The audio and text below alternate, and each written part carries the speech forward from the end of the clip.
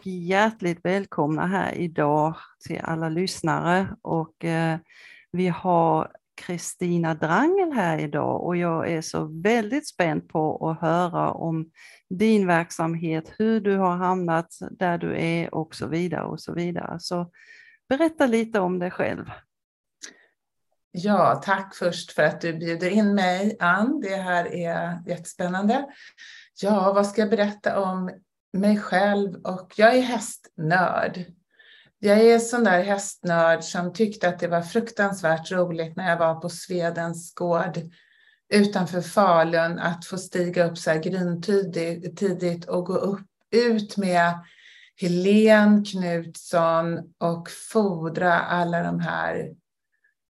Jag vet inte om de hade 70 hästar och de stod i små såna här knyffliga stall som satt ihop på olika ändar och man körde den där tunga fodervagnen och så la hon allt foder i små byttor och så sprang vi in där små Stockholmstjejer till de skulle komma ihåg med triorna och Röda Orm och vad de hette och skulle pytsa i de där små byttorna i krubborna. Det var så otroligt roligt. Och sen så var det efter det så skulle man ju ha ridning och hoppning och teori. Och jag lärde mig alla de där tygeltagen utan till ledande, upplyftande och vad det nu var för någonting. När jag var 9 år och tyckte att det var roligast som fanns liksom. Ja. Så att det började inte där, det började på ridskolan för min del. Jag började skolan 1 år yngre än mina klasskamrater och började då också rida. Och har så länge som jag kunnat säga någonting så ville jag ha en häst i julklapp. Men det blev aldrig någon häst. Och då blir det ju att jag brukar säga till mina föräldrar att det är deras fel att jag samlar på mig så mycket hästar. För att jag aldrig fick någon. Ja. Det blir som ett uppdämt behov och jag red väl på allt som jag kom över. Kompisars hästar och galopphästar och avdankade travhästar och ridskola och man fick plocka potatis för att få rida gratis då någon gång där jag växte upp i förorten. Så att jag fick inte nog helt enkelt av hästar i alla dess former. Mm. Jag känner igen det där. Ja, och sen så tog sista 2 åren faktiskt på gymnasiet, eller sista 3 åren så fanns det en grupp på söndagar av akademiker. Det var någon akademiker, killar eller gubbar var det ju i min värld. För de var ju typ 30 år gamla och jag var 16. Ja. Och det var väl antagligen ingen som ville ha den gruppen på söndagmorgnar av helt andra skäl än vad jag trodde. Men jag var så stolt över att jag skulle få undervisa de här gubbarna. Och så började min karriär som ridlärare. Och det var så bra för att de hade så konstiga frågor. De var nybörjare och de var män och de var akademiker. Och de hade så konstiga frågor som man som inbiten ryttare liksom, det bara var så. Det var bara så det var. Mm. Och så ställde de här konstiga frågorna och jag fick gå hem och fundera över vad jag skulle svara för någonting. För jag hade ju inte svar. Nej. Som de godtog. Så jag tror att det var där det började att jag grävde hela tiden djupare i. Varför är det som det är och varför säger man som man säger. Det började där. Och sen gick jag ut gymnasiet när jag var 18 år och tog mig utomlands. Det var många som gjorde som olika jobb. Och så fort jag var ledig så blev det häst av något slag. Och jag reste ganska mycket. Så jag bodde en period i New York. Och då när jag var ledig så åkte jag till antingen någonstans där Linda Tellington Jones som har skapat den här teammetoden. Eller Sally Swift höll hus. Mm. Hade jag tur kunde jag till och med inte allt för lång bilresa pricka in båda på en helg. Så att där började jag liksom att undersöka om det fanns ett annat sätt. Mm. Och då så började jag redan vilja dela med mig av det. Så jag skrev hem till tidningen Hästen. Och frågade om de ville ha någon som skrev om teammetoden. Koncentrerad ridning. Från min utsiktspost då där i New York. Och det ville de. Ja. Så då skrev jag faktiskt en period för Hästen. Om det som jag upptäckte i utlandet. Alltså skillnaden mellan ridstilar eller hela... Nej, men alltså jag var ju uppväxt i den här traditionen som de flesta av oss på 80-90-talet det bara är på det här viset. Alltså, när jag var 18-19 år så var det ju så att antingen så var hästen liksom dum eller så var den snäll. Det var ganska enkelt. Det var ganska många hästar som föll i kategorin dum i huvudet. Kommer jag ihåg när jag red på Täby galopp. Så var det ju ganska många hästar som helt enkelt var dumma i huvudet. Eller farliga eller svåra eller så. Det var inget mer med det så länge de sprang hyfsat bra in pengar så var det som det var. Man hanterade det på något sätt. Liksom. Man blev biten och sparkad och släpad och allt möjligt. Och jag ville väl något annat. Jag ville liksom tro att det fanns ett annat sätt. Och det var då jag stötte på Linda Tellington-Jones. För hon var av den uppfattningen då. Och det är ju alla idag. Eller alla, det ska jag inte säga, men det stämmer inte. Men i min sfär så är alla av den uppfattningen att det som Linda lärde mig då 1986 var att antingen så är hästen, om hästen inte gör det du vill så är det för att den inte förstår. Eller jag skulle kunna korta ner idag till att den inte förstår eller den inte förmår. Så. Och då kan det vara att den inte förmår för att den är rädd. Eller den har en dålig erfarenhet. Eller den har ont. Eller den är rädd för att något ska göra ont.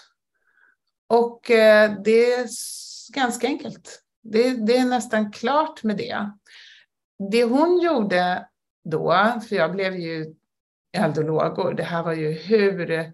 Alltså jag stötte på en kvinna i Tyskland som ledde hästar runt i en labyrint av bommar på marken. Och inte för att de skulle gå igenom så bra som möjligt, som många tror. När man lägger ut en labyrint på marken så tror många att det handlar om att leda hästen så kvickt och snabbt som möjligt igenom och det ska gå så lätt och bra som möjligt. Men hennes tanke med det här är ju att du ska få reda på vad hästen inte vet om sig själv. Med den här begränsningen i rummet som inte är liksom en riktig labyrint med väggar utan du får en uppfattning om hästens öga-handkoordination. Vad ser den? Hur bra kan den bedöma avståndet mellan var den har sin kropp och var den har sina ben och föremål runt omkring den?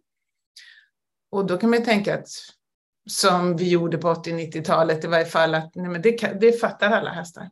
Det är bara...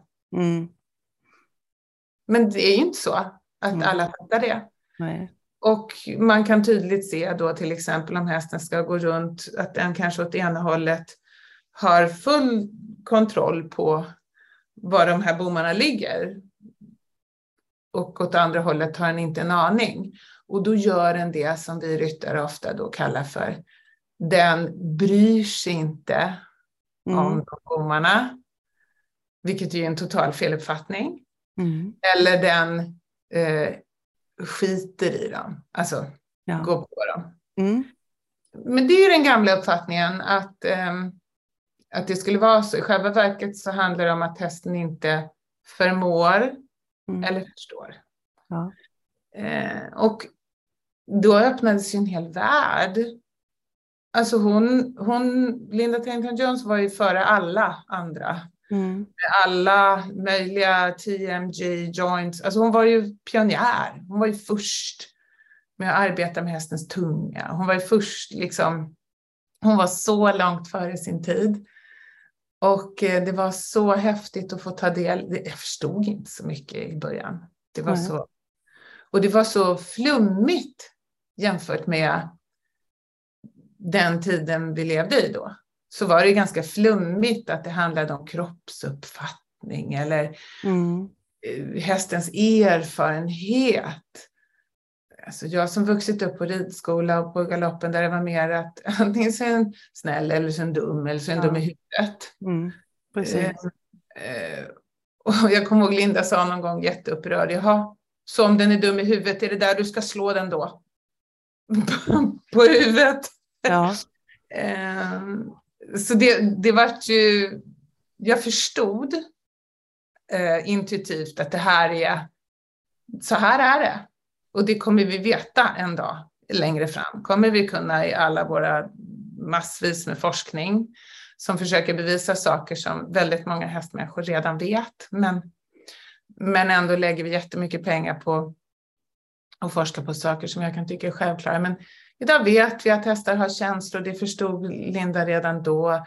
Vi vet att alla ryggradsdjur har en kroppsuppfattning. Kan vara skev. Och som vi kan hjälpa. Det är så otroligt mycket vi vet som vi inte visste då. Och därför framstod det som flummigt. Men det var otroligt spännande att öppna den här dörren till att faktiskt lära hästen någonting. Utbilda den och inte bara volda runt med dess kropp. Och det är klart att vi startade ett ridcenter utanför Hamburg då, en kollega till mig och jag. Och mitt i den här nordtyska, holsteinska, bland de här holsteinska bönderna som ju alla har ett holsteinersto på den tiden, på 80-talet. Och som man tog alla de här fina hopphästarna föddes ju oftast hos någon holsteinerbonde som hade ett sto och tog några föl. Och sen så hade den väl något barn som hoppade runt på de där hästarna. Det var liksom inte jättefancy, men det var ändå många av de stora tyska hoppryttarna bodde precis nästgårds med oss. Och de tyckte vi var så konstiga. Mesar, eller hur? Ja, absolut. Det var huvudet på spiken. Och jag minns särskilt en situation. Jag köpte ett holsteinersto då som hade fått jättehöga poäng på det så kallade Bundeschampionatet i hoppning. Men sen hade hon ju stressat livet ur lite grann så att hon hoppade inte över hindren längre utan hon liksom plöjde rakt igenom en hinderbana. Så. Kunde hoppa jättefint men hon plöjde rakt igenom hindren. Så då kunde jag köpa henne. Och hon var med på en sån här demo när Linda kom över från USA och skulle hålla någon demo. Och alla de här holsteinska bönderna hade väl pallrat sig dit ändå. Det var ju lite kul att det hände något så här. De var nyfikna. Ja. Och där står Linda och ska visa någonting med hästen då avsuttet. Och de förstod ju inte det här avsuttna, upp och hoppa och rid liksom. Vad skulle vara på backen för? Och så gjorde hon någonting och så blev hästen rädd. Och vände sig om och högg henne i magen. Oj. Och det blev liksom alla så här. Och så väntar ju alla då på smällen, uppläxningen, stryk skulle den ju ha och så vidare. Och hon står där fortfarande och håller den och liksom gnider sig på magen så här för det blev ett rejält hugg liksom. Och så när hon gnuggat en stund på det onda så vänder hon sig till allihop och så säger hon: Isn't that interesting? She's so afraid she needs to attack me. Och du vet, liksom, de satt ju där och nästan slår den så här. Ja. För det, och det var verkligen det jag lärde mig av henne var att tänka att det är intressant om en häst som utgångsläge biter dig. Det säger otroligt mycket om vad den är. i relation till människor och förväntan och så vidare. Men hon gjorde aldrig en sån häst till... Hon delade liksom inte in hästar i snäll eller dum eller elak eller... Nej. Så det var ju... Det kanske fortfarande är en väldigt annorlunda förhållning att tänka att oj, vad är det här symptom på? Vad har hänt den här hästen? Okej, det kommer vi inte få reda på. Väldigt ofta när man, som jag tog emot hästar då på den gården i Tyskland som var, jag annonserade efter hästar som inte gick att hantera eller var besvärliga. Och gjorde absolut ingenting som hade med horsemanship att göra överhuvudtaget, utan helt enkelt började om från utgångspunkten att en häst som är hotad sparkas och bits. Och en häst som inte känner sig hotad sparkas och bits inte för att den har något ledarskapsproblem, utan hästar är följsamma flyktdjur som följsamma flock- och flyktdjur. Och när de inte är det så är det något som inte stämmer. Och hon hade också utgångspunkten som jag gärna har själv, att hästar tror inte att vi är hästar. Alltså ibland så pratar man ju om att man ska prata hästarnas språk och bete sig som hästar. Och samtidigt så brukar jag säga att en fölunge som är x antal veckor, den vet mycket väl att vi inte är andra hästar. Den tror inte heller att gårdens hund är en häst eller att en fågel är en häst. Nej. Utan den vet att vi är något annat. Och i och med att hästar är så nyfikna och kontaktsökande så är de ju kanske mer intresserade av att lära sig vårt språk än vad vi ibland är av att lära oss deras. Så. Ja, för det är ju inget fel i att lära deras språk, även om vi inte är hästar. Nej, och förstå lite hur... Men det som var roligt faktiskt med Linda, för hon var ju då kanadensiska och hade verkat mycket i Kalifornien och så. Det som var roligt i hennes förhållningssätt var att hon var väldigt väl bevandrad i västerntekniker och metoder. Och att hon däremot hade valt att tänka att hästar kan vara ganska väl artikulerade. Man behöver inte använda så liksom stora åthävor som att stoppa och backa, utan de läser ju mycket finare signaler, så att man kan ha ett väldigt liksom mer subtilt språk. Precis som med hundar som läser fler ansiktsuttryck än vad människor gör. Som kan läsa fler, så kan ju hästar också det. Om man öppnar den dörren. Ja.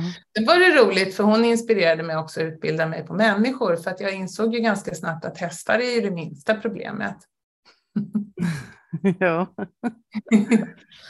Hästar kommer ju ofta till en förpackning med en människa.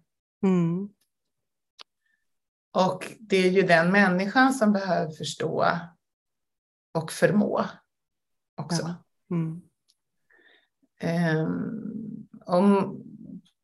På en gång i tiden så var det ju så att det här, du vet, som står i alla hästböcker, tycker jag är ganska roligt. Jag tänkte på det här en dag.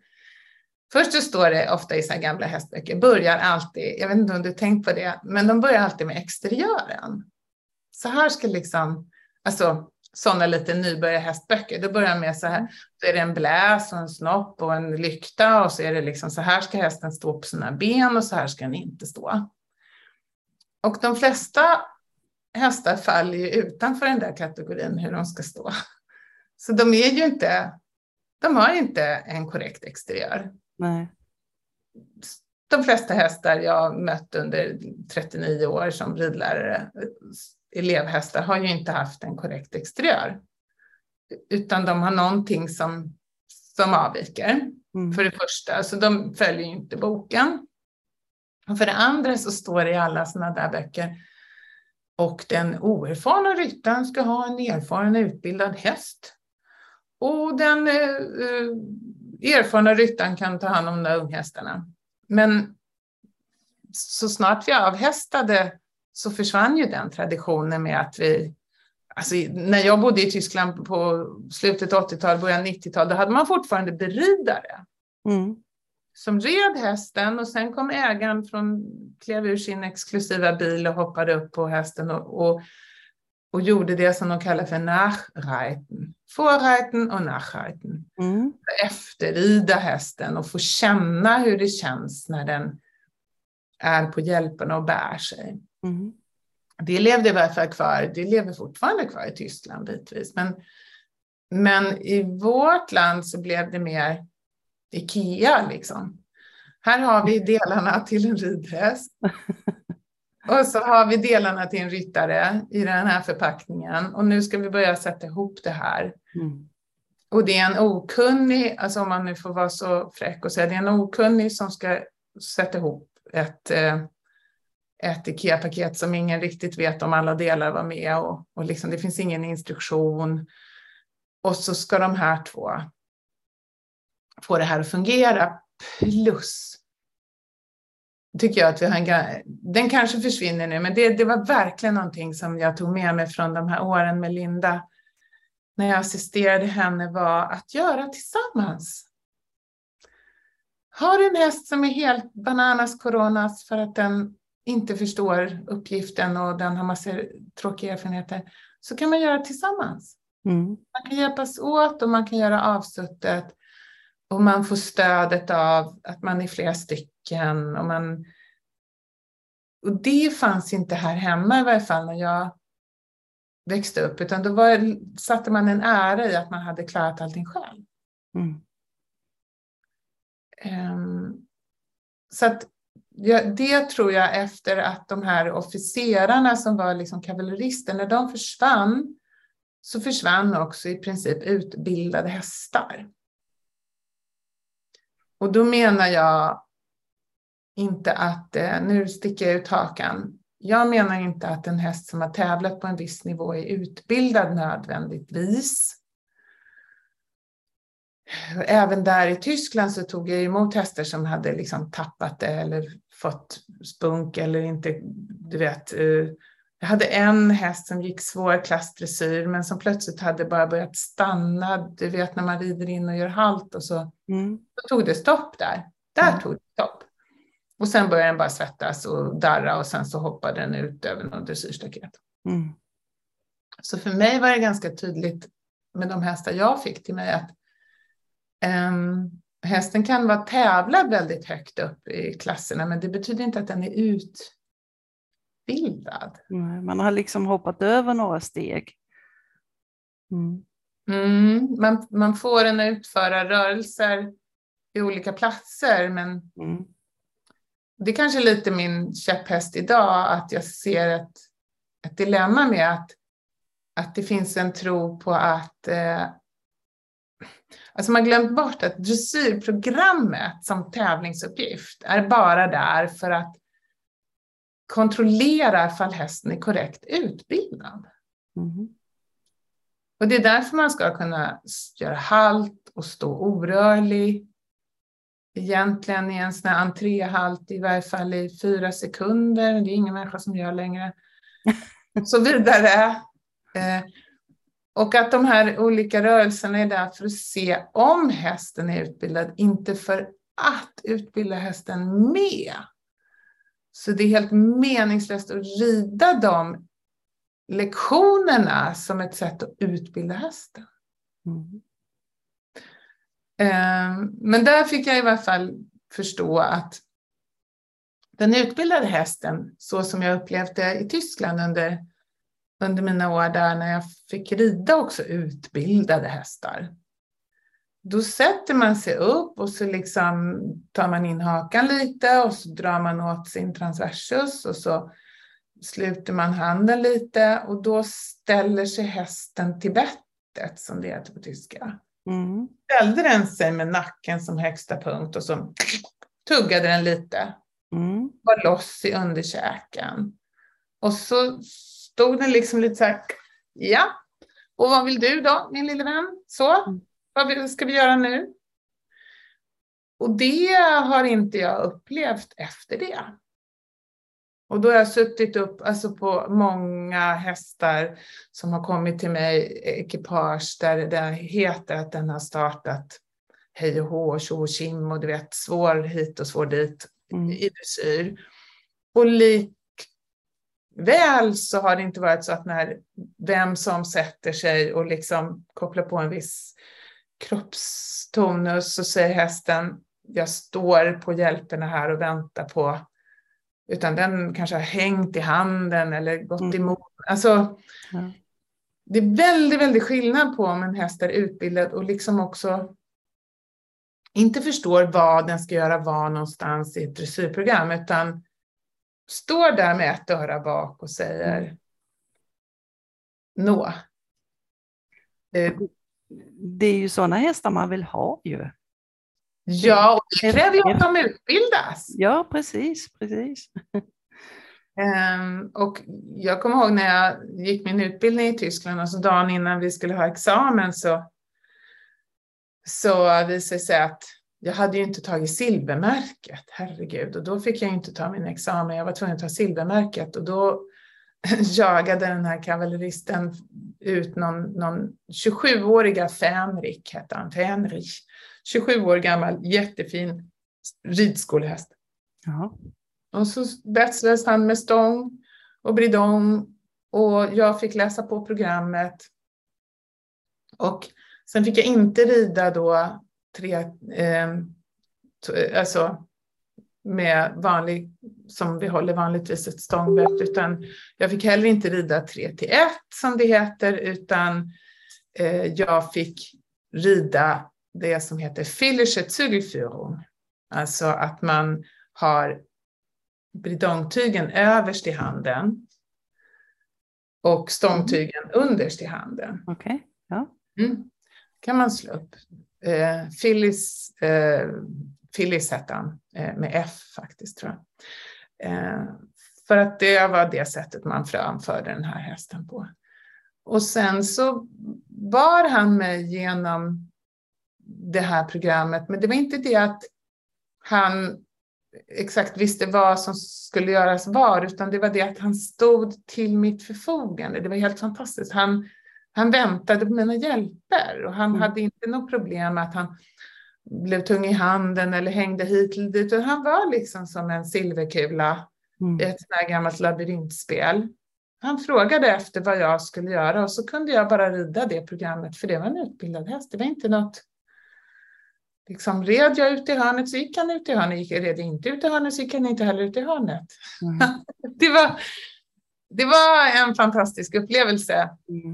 Och det är helt underbart hur mycket man kan lära sig på en sån häst.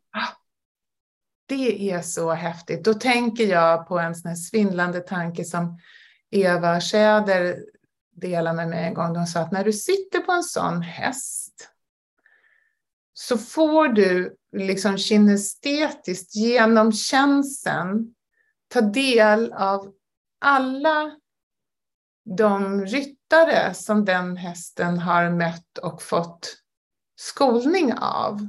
Och alla de hästar som de ryttarna har mött i mötet mellan två kroppar och två själar och skolat och fått lärdom av i ett nu.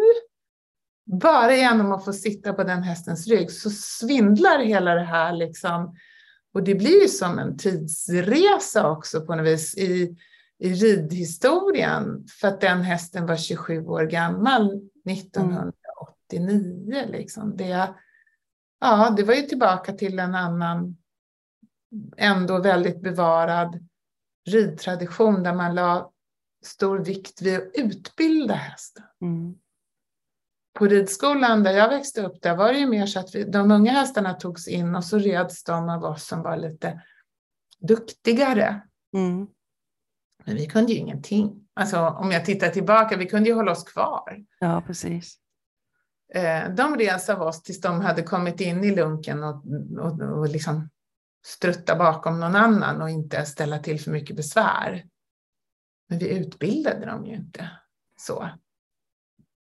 Är det det du gör idag då?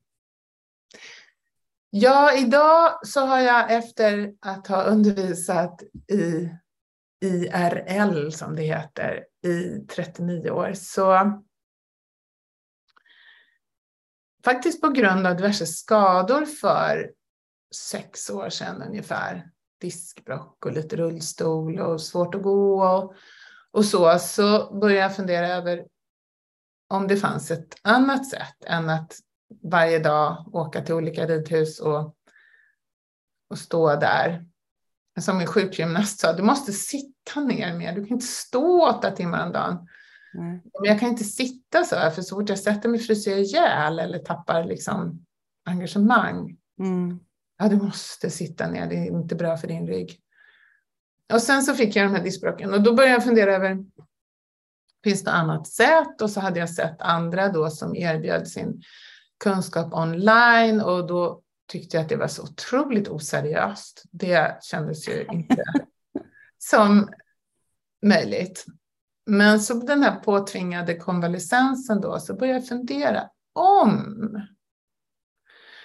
För jag hade ju varit på väg att skriva en bok väldigt länge. Och då tänkte jag, om jag nu skulle sammanfatta det jag tror är viktigt när man utbildar häst och ryttare. Hur skulle jag göra det då? Och då började jag rita lite och skriva på det. Och sen ganska snart så såg jag att du kan inte ge din häst någonting du själv inte har. Så att du kan inte kliva upp på hästens rygg och uppleva att du är okoordinerad och förvänta dig att din häst ska vara välkoordinerad. Nej. Det funkar inte riktigt så. Om du inte har den här beridan då. Och rider din häst 5 dagar i veckan. Och så rider du den själv 2 dagar i veckan. En stund efteråt där du liksom fördärvar. Där din beridare skriver väldigt tydligt på tavlan vad det är hästen ska göra. Hästen förstår det jättebra. Och sen kommer du sista 10 minuterna och suddar ihop det där lite. Så att det blir lite rörigt. Det fungerar, ja. Men om du tänker dig att du själv ska utbilda din häst. Och det är ju det alla ska göra idag. Det är ingen som har råd att låta utbilda hästen. Om du själv ska utbilda din häst. Och du själv ska ha liksom höga kvalitetsmål i din ridning. För jag är fullständigt ointresserad av om du vill starta en tävling eller ej. Utan det intressanta är, tycker jag någonstans, det här häftiga känslan av att en häst som kan, vet och förmår. Det är så rys på den upplevelsen. Och det är klart att det är rys på att skapa det själv eller med stöd av någon. Det är bara det att du kan inte, det är inte liksom som att du kan gå till, som i Monopol, så här, du kan gå till Drottninggatan utan att passera gå. Du bara liksom går rakt dit och tror att du hör det, utan du behöver erövra vissa färdigheter. Och det var det som blev tydligt för mig när jag satte ihop de här onlinekurserna som jag håller. Det var just det att du behöver behärska vissa färdigheter för att kunna utbilda en häst. Och de färdigheterna, om man är vanlig hästägare, det vet både du och jag, det är lätt att ha antingen för många hästar eller för lite tid. Och det är lätt att det är 1000 saker som ska göras bara för att hästen ska må bra. Så det här med att kila iväg på ett litet gym som de här elitryttarna gör, som då har hästskötare, det är inte så lätt att få till det, att man sticker iväg på gymmet några kvällar i veckan on top. Och det behöver man inte heller. Man behöver en kvart om dagen till att skola sitt tempel eller sitt eget instrument. Det som vår kropp, det som vi ska liksom använda för att kunna skola hästen. Och det räcker. Eller inte ens kanske varje dag. Men vi behöver behärska vissa färdigheter. Och vi kan inte komma igenom, varför inte hos mig, när någon säger så här, jag kan bara ha spät i ena handen. Yeah right. Det är ungefär, tycker jag, som att säga att min häst kan bara fatta ena galoppen. Ja, av en anledning. Och den måste inte ens ha med hästen att göra. Den kan ha med din följsamhet i bäckenet att göra. Precis. Om den inte finns alls åt vänster så kommer det vara som att du säger till hästen, galoppera till vänster inte. Galoppera till vänster inte. Och till slut säger hästen, tror jag skiter i det och kör bara höger för det är det enda som du följer med i. Så att någonstans där när jag börjar med det så inser jag, okej, jag behöver ha en handfull övningar som ryttarna, som du som ryttare, alltså jag skulle vilja gå så långt som att säga att det är din skyldighet om du ska ta någon annans kropp i din besittning. Att ta ansvaret för att du inte ska bli en belastning för den kroppen. Som gör att den kroppen far sämre av att du liksom vill ha kul när du rider. Och sen är det en viss uppsättning saker som en ridhäst behöver förstå. Och en viss grundläggande styrka som en ridhäst behöver ha för att knata runt med mig på ryggen utan att det urartar till en belastningsskada. Och det har jag satt ihop. Och nu har jag också förstått att för att det här ska gå att lära sig så behöver vi plocka ner det till dess minsta beståndsdel. För att om du får mycket, du får det här och det här, sen får det här, sen så får du den här övningen, så får du den här övningen, så får du den här övningen. Så är det egentligen en fråga om, det spelar ingen roll enligt vilken metod du inte kan rida. Eller det spelar ingen roll hur många övningar du ger dig på som du heller inte behärskar. Utan du behöver några centrala övningar och du behöver förstå hur de ska användas för att stärka hästen. Och dressyrprogram är alltid bara där för att se om den är stärkt. Eller för att se om den är rak. Inte för att, eller vi kan ta exemplet, om du ska gå balansgång på ett staket och du har väldigt lite bålstabiliserande muskulatur. Så för att kunna gå balansgång på ett staket med kanske en 3-årig unge på ryggen så kommer vi behöva göra andra saker med dig än att gå balansgång på ett staket. För att kunna lyckas med det kommer vi behöva göra jättemycket lårstärkande eller mycket. Men du behöver ha en viss grundstyrka i låren, du behöver ha en viss koordination, du behöver en viss styrka i din transversus.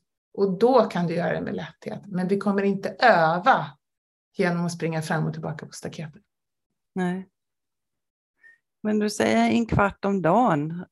Hur länge ska man göra det innan man kan sätta sig på hästen? Eller är det samtidigt med att du tränar hästen? Eller hur fungerar detta?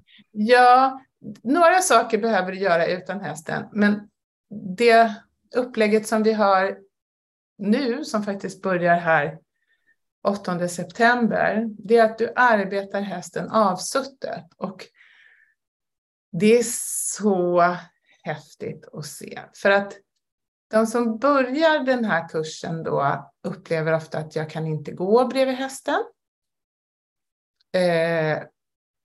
Hur ska jag gå? Liksom, jag kan inte gå baklänges, eller jag kan inte gå framlänges, eller jag kan inte vrida mig, eller jag kan inte gå på den här sidan av hästen. Och det är ganska enkelt att förstå att om jag bara kan gå på ena sidan av hästen och relatera till hästen och förhålla mig till vad hästen gör så innebär ju det att jag inte är särskilt liksidig när jag kommer upp heller. Och jag blir ju inte det bara av att sätta foten i stigbryggan som en annan askunge och så bara pling så blir jag helt liksidig. Och när du gör det här då tillsammans med hästen samtidigt så skolar du din öga-handkoordination. Du skolar din hållning. Du skolar din kroppsuppfattning. Du skolar också ditt öga till att se och läsa hästen. Och din hand till att känna i tygen vad som händer. Och du skolar när du gör den här avsuttna övningen som vi liksom guidar alla igenom samtidigt faktiskt. Så skolar du också, alltså man kan tänka sig att hela ridkonsten ligger faktiskt mellan det framåtdrivande och det förhållande, och det kan du göra avsuttet. Och medan du gör det så skolar du också dina egna färdigheter i kroppen. Så att när du sen sitter upp så blir det mer som ett manifesterande av, det blir som det där dressyrprov, du testar, oj! Alltså vi har elever som säger att sen jag gjorde de här övningarna i 2 veckor så kan min häst galoppera på longerlinan, vilket den inte har kunnat förut, en travare. Och de har sett, alltså många av eleverna ser så stora förändringar. Nu kan jag plötsligt trava utan att min häst hänger i handen. Eller jag kunde rida ut om min häst var trygg och var ensam med mig. För det här är ju bryggan mellan häst och ridhäst. Ryttare och hästmänniska. Bryggan är ju arbetet du gör i det avsuttna. Där skapar du tryggheten, där skapar du förståelsen för hjälperna. Jag har en kollega, de testade 28 ridhästar på en ridskola i Mellansverige på om de förstod att när man drar i tygen så ska hästen bromsa. 27 hästar förstod det inte och den 28 var halt på frambenen så den stannade väldigt gärna. Så att, ja, så att vi har ju, alltså du kan göra så otroligt mycket och hela ridkonsten är ju någonstans mellan det förhållande och det framåtdrivande, och det kan du göra, och när du då dessutom gör det från båda sidorna så får du den här skolningen av dig själv. Och det vi har förstått nu, eller jag har förstått nu, bara sista halvåret, är att de här stegen behöver vara så små. För om du hamnar själv i att känna att nu missade jag det idag, eller jag lyckas inte, eller då hamnar det i den här negativa spiralen då vi slår på oss själva. Inte nog med att vi får det inte gjort, utan vi går runt och tänker att vi är klantiga och dumma och så vidare. Och det jag har förstått nu av en professor på Stanford University som skrivit mycket om det här, det är att det är bara ett designfel. Det är inte du som har bristande motivation. Det är inte fel på dig. Det är inte, utan det är upplägget som är obra för att du ska lyckas. Och det som är så viktigt är att det blir så små tuggor så att du lyckas med det lilla. För det belönas i din hjärna och då får du mer lust. Precis. Och vi kan inte, han är så skön den här professorn, för han säger vi kan inte, alltså att bygga sitt träningsupplägg eller sin ridutveckling eller utbildning av hästen på motivation. Det är en väldigt opålitlig partner, motivation. Men på att hitta en systematik och en struktur som bygger på att skapa goda grundläggande vanor, ritualer. Du kommer ut till ridbanan. Oavsett om du ska rida eller ej så arbetar jag först vid handen. Då tonar man in sig på varann. Då skolar man sitt öga, man skolar sin egen kropp. Så är man liksom förberedd. Uppvärmning idag i dressyrridning upplever jag ofta är bara spring, fram. Och så far man runt så alla är stressade. Jag är stressad från jobbet. Hästen vet inte, oj och nu. Så här. Och det är inte det vi behöver. Vi behöver mer den här, du vet som den här dansösen som står vid den här stången och liksom hittar sin hållning, hittar sin andning. Rör bara foten lite först och sen en arm. Det är det den här förberedelsen är. Och den skapar hela grunden för allt det där du vill göra sen som är liksom, vad ska vi säga, rosen på tårtan. Eller... Så att det har vi efter de här första åren så kokar det ner mer och mer till det. Och det kokar också ner till det som vi startar här i september. Det att vi gör det tillsammans. Vi gör det under en kort period på 6 veckor. Du behöver inte träna mer än 2 till 3 gånger i veckan. 10 till 15 minuter. Och du får återkoppling varje vecka. Och det är det man sett också inom hjärnforskningen. Att det behöver vara bootcamp. Det behöver vara liksom inte stressigt men tätt. Liksom att håller ihop det. Och så får man liksom också ett ansvar för att dyka upp. Så man har liksom ingen ursäkt för att jag kan inte och nej, det blir sådär. Nej, och jag brukar säga det när någon säger så här, men jag har inte tid och så här, okej, men har du häst, ja, och du tänker typ röra på den, för du gör det på något sätt, ja, men då har du 3 gånger i veckan 15 minuter. Du behöver inte sadla hästen, vi tror hela tiden att vi är de värsta personliga tränarna som finns, liksom, att bara vi jagar runt hästen i 3 gånger 45 minuter så har vi gjort något bra. Och det som man alltid har vetat inom den klassiska ridkonsten sedan hedenhös är att det här lilla filigrana, liksom täta, nära, fokuserade ger så mycket mer. Det är inte svårt att stressa upp en häst till att fara runt som en skållad råtta, utan det svåra med flyktdjuret häst är ju att skapa det här lugnet, den här lugna pulsen, så att den faktiskt, och bara då, faktiskt kan förstå och ta in. Och det var faktiskt också det som jag fick som association när jag började sen se effekten av vad ryttarna lär sig i de här onlinekurserna. Så kommer en del till mig och säger att ja, men jag måste ha någon som står och säger åt mig vad jag ska göra. Och då brukar jag tänka, har du med dig bilskoleläraren fortfarande också? Och säger liksom, lägg ut blinkers, sväng höger nu och där uppe. Så lägg i 2:an, ska du lägga i 3:an nu? Nej, får växla tillbaka till 2:an. Och så tror du att du kan köra bil. Nej, du kan inte rida. Du kan följa instruktion och den är också hela tiden lite efter. Du vet när ridläraren säger så här, där, ja, nej, då, det var ju då. Eller jag säger till dig, nu innertyglar, då har det gått 3 steg innan jag kan reagera på det. Så det blir ändå inte nu. Och så finns det studier som visar att man kanske uppfattar någonstans runt 13% av vad ridläraren säger. Jag tror 17 det tar 100 år att lära sig rida. Om du däremot tar isär det här i tid och rum, så att du gör övningen, du får reda på vad övningen handlar om och din häst är inte ens i närheten, den står i hagen. Och sen så får du öva med hästen och det är ingen som säger nu hit, vänster, höger, utan du får känna, reflektera, prova.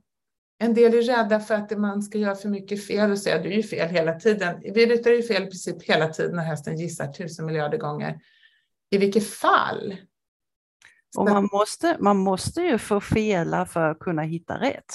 Alltså, det går ju inte bara att allt är en dans på rosor, utan man måste göra fel. Man måste känna de här felen som kommer. Och det gäller också för dig så är det jätteviktigt att du liksom blir varse. Jaha, nej, oj, nu tog jag jättemycket där och då blev det så här. Och för senare, när du är mer medveten om vad du gör och mer säker på vad som är din inverkan, då är det väldigt viktigt att låta hästen göra fel. Så att du kan säga till hästen, alltså testa så här, gissa leken. Och då säger hästen, elefant, ja, det var nu kanske inte riktigt elefant. Och då får jag ju chansen att visa hästen. Men om jag hela tiden försöker, som kring rakriktning, om jag hela tiden sitter och håller hästen rak genom att hålla emot där och hålla i där och sitta emot där och den skänken där, det är inte att rikta hästen rakt, det är att hindra den från att visa hur sned den är. Och det är väldigt skillnad på dem, så att ska du rakrikta en häst så ska du ju absolut inte rida rakt överhuvudtaget. Nej, precis. För det är bara testet på huruvida den är rak eller ej. Men genom så mycket dressyrtävlande där det då blir istället, nu ska vi försöka låtsas som att hästen är rak genom att hålla emot där och hålla i där så att den kan röra sig på en rak linje. Men egentligen är det så att du ska kunna ta bort dina hjälper och rikta upp den på en medellinje. Ta bort alla hjälper och den kommer röra sig helt rakt för att den är helt jämn. Och så har det förvanskats till att träna att sitta och hålla emot så mycket som möjligt och rida på raka linjer, men det har ingenting med rakriktning att göra. Nej. Men just det där att ta isär det, för vi är bara människor, att ta isär det så att vi får förstå, nej men det där är jag, det är faktiskt jag som hänger på min häst, okej, men då får jag ett tips om hur jag kan göra för att hålla mitt avstånd till hästen. Och då kan jag känna att nu måste jag koppla på lite kår på vänstersidan så att jag inte, och så vidare. Och de här 15 minuterna gör otroligt mycket mer än att du far runt i 45 minuter och hunnit med alla gångarter eller så länge i det och så länge i det. Och sen vet man idag också i forskningen att en häst behöver röra sig i väldigt, väldigt långsamt tempo för att koordinera så småningom det som ska fungera i ett kanske högre tempo eller kanske högre gångart. Att liksom banandet av de här nervkopplingarna, det sker i väldigt långsamt tempo. Och om det inte sker så blir det just bara kompensationer av att hästen håller sig inifrån och ut. Alltså från musklerna runt kotpelaren och bäcken och bröstkorg i relation till varandra.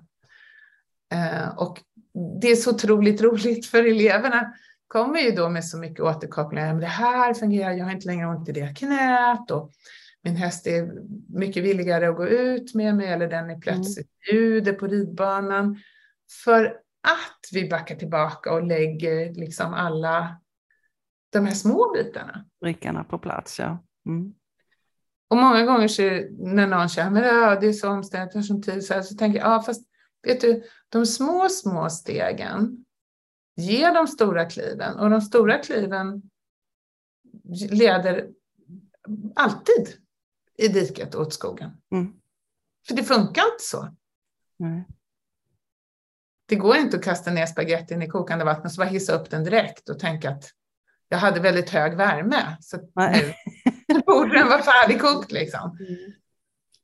Så att nu gör jag det till i princip största del. Och det som är häftigt är ju då att kunna nå ut till, eftersom jag har arbetat tätt ihop med en väldigt duktig hästfysioterapeut som då berättar att 3 av 4 hästar som kommer till en försäljningsbesiktning på en veterinärklinik är halta. Och de är halta av vår ridning. Och då känns det ändå väldigt hoppfullt att kunna hjälpa så många fler som jag kan göra om var och en tar ansvar för sitt lärande genom att få den här möjligheten. Istället för att jag skulle åka, nej men jag skulle inte kunna gå tillbaka till det och åka till någon. Jag skulle inte vilja slösa bort den personens pengar på det viset. Och tid genom att stå där och säga höger tyger, vänster tyger, rätt upp, det är lite hit och ta vänster, så här. När jag vet att det här sättet, när du filmar dig, och det behöver du inte ha någon som filmar dig till, utan vi skapar av en liten pappmugg en jättebra filmapparat. Om du har en mobiltelefon. Och sen så tittar du och så tittar jag. Och så får du en liten justering. Och så gör du igen. Det är så mycket mer effektivt. Du sparar år. Och man kan liksom se alla bilderna och man kan stanna den och peka och säga, ja men just där ska du göra så och så. Och det hinner man inte riktigt med när man står med ryttaren framför sig. Nej, och sen så har vi en tendens också som ridlärare, jag tror att det är ridlärarens absoluta akilleshäl, det är att man vill ge, eller i varje fall man vill ge så mycket. Man vill så gärna att den här eleven, som jag som har liksom utbildat hästar och ryttare i 39 år, jag vill så gärna att du som kanske hållit på i 10-15 år ska komma över till där jag är, liksom, min förståelse nu. Så jag vill gärna liksom lägga dig i en sån här 1, 2, 3 lag bara eller tuta i så mycket som möjligt, hälla på allt jag har. Men det funkar inte så, utan det är som att vattna blommor. Det behövs liksom en liten skvätt. Du glömmer de små stegen. Ja, och för att man vill så gärna att eleven ska lyckas. Och du vet, i den här situationen då när du i realtid ska ge teori, övningens upplägg, återkoppling, låta eleven svettas runt och öva medan du tittar på och egentligen borde vända dig om och titta bort och låta eleven vara i fred. Och allt detta ska ske i realtid. Plus att hästen då är ju också en individ som bara, plötsligt så travar någon i hagen. Och det är egentligen ett helt Coco Bananas upplägg. Faktiskt. Och kanske är det så poppis för att vi liksom vill ha beröm. Ja. Och då hamnar vi i det här duktig elevsyndromet, att jag kanske låtsas att man bara förstår inte ens riktigt. Absolut, för man vill verka som att man förstår, för man vill inte verka som man är korkad. Och så vill man gärna höra, vad duktig du är, vad bra, så här. Fast någonstans mitt i det här så tror jag inte att jag är en enda ridlärare genom tiderna som någon gång har känt på, men det här, alltså, Ann är orolig, hon är stressad, så jag säger bra där, bara för att du ska lugna ner dig lite, för att du stressar upp din häst. Och så. Vi har så mycket psykologiskt junk i den situationen. Som vi kapar bort när vi tar isär lärandet i tid och rum. Och du får öva på egen hand fast att du filmar dig. Och sen så får du först titta själv och redan då kommer du se massa saker. Och sen kan du få det bekräftat eller dementerat. Och få en puff så här, nej men vet du vad, så där gör ofta hästar som bla bla bla och byggda så. Och då tänk så här nästa gång. Och så får du öva det i lugn och ro. Då har du hört allt vad jag har sagt. Ja, precis. Så att det upplägget kommer jag inte kunna tänka mig att backa. Det skulle kännas som att backa tillbaka i stenåldern och plötsligt stå och liksom som en sån här sportkommentator. Annars lite med det så nej. Men så jobbar vi och det är otroligt roligt och häftigast är nästan när eleverna plötsligt liksom får den här hållningen själva och känner att jag vet, jag kan. Och så här är det att på mitt stall så gör jag så här, men jag vet att jag och knodden, vi ska hålla oss till det här, för det ger oss ett bra resultat. Det tycker jag är nästan roligast, när den här liksom, stoltheten över det man har tillägnat sig och också tryggheten att veta att det är mycket möjligt att ni har såna där upp- och nedvända tredelade guldgröna bett och att ni ska rida den här hej och övningen i helgen. Men knodden och jag, vi har precis förstått det här och vi ska hålla oss till det. Det är kul. Härligt. Och om nu folk blir intresserade av det här, var hittar de dig då i så fall? Enklast är att gå in på vår hemsida www.drangelska.se. Sen har vi en väldigt populär fredagsfilosof som vi publicerar på Instagram. Drangelska ridinstitutet. Och jag gör hyfsat regelbundet inlägg på vår Facebook-kanal, Drangelska ridinstitutet. Så det är där du hittar oss om du är intresserad av att skola dig själv och hästen samtidigt, men inte i samma tid och rum, utan få en chans att tillägna dig. Steg för steg. Precis. Ja. Super trevligt att ha det här idag, och jag hoppas att många inser också det här att vi behöver och samarbeta med hästen och inte bara tala om vad den ska göra, utan just det här att man kopplar ihop.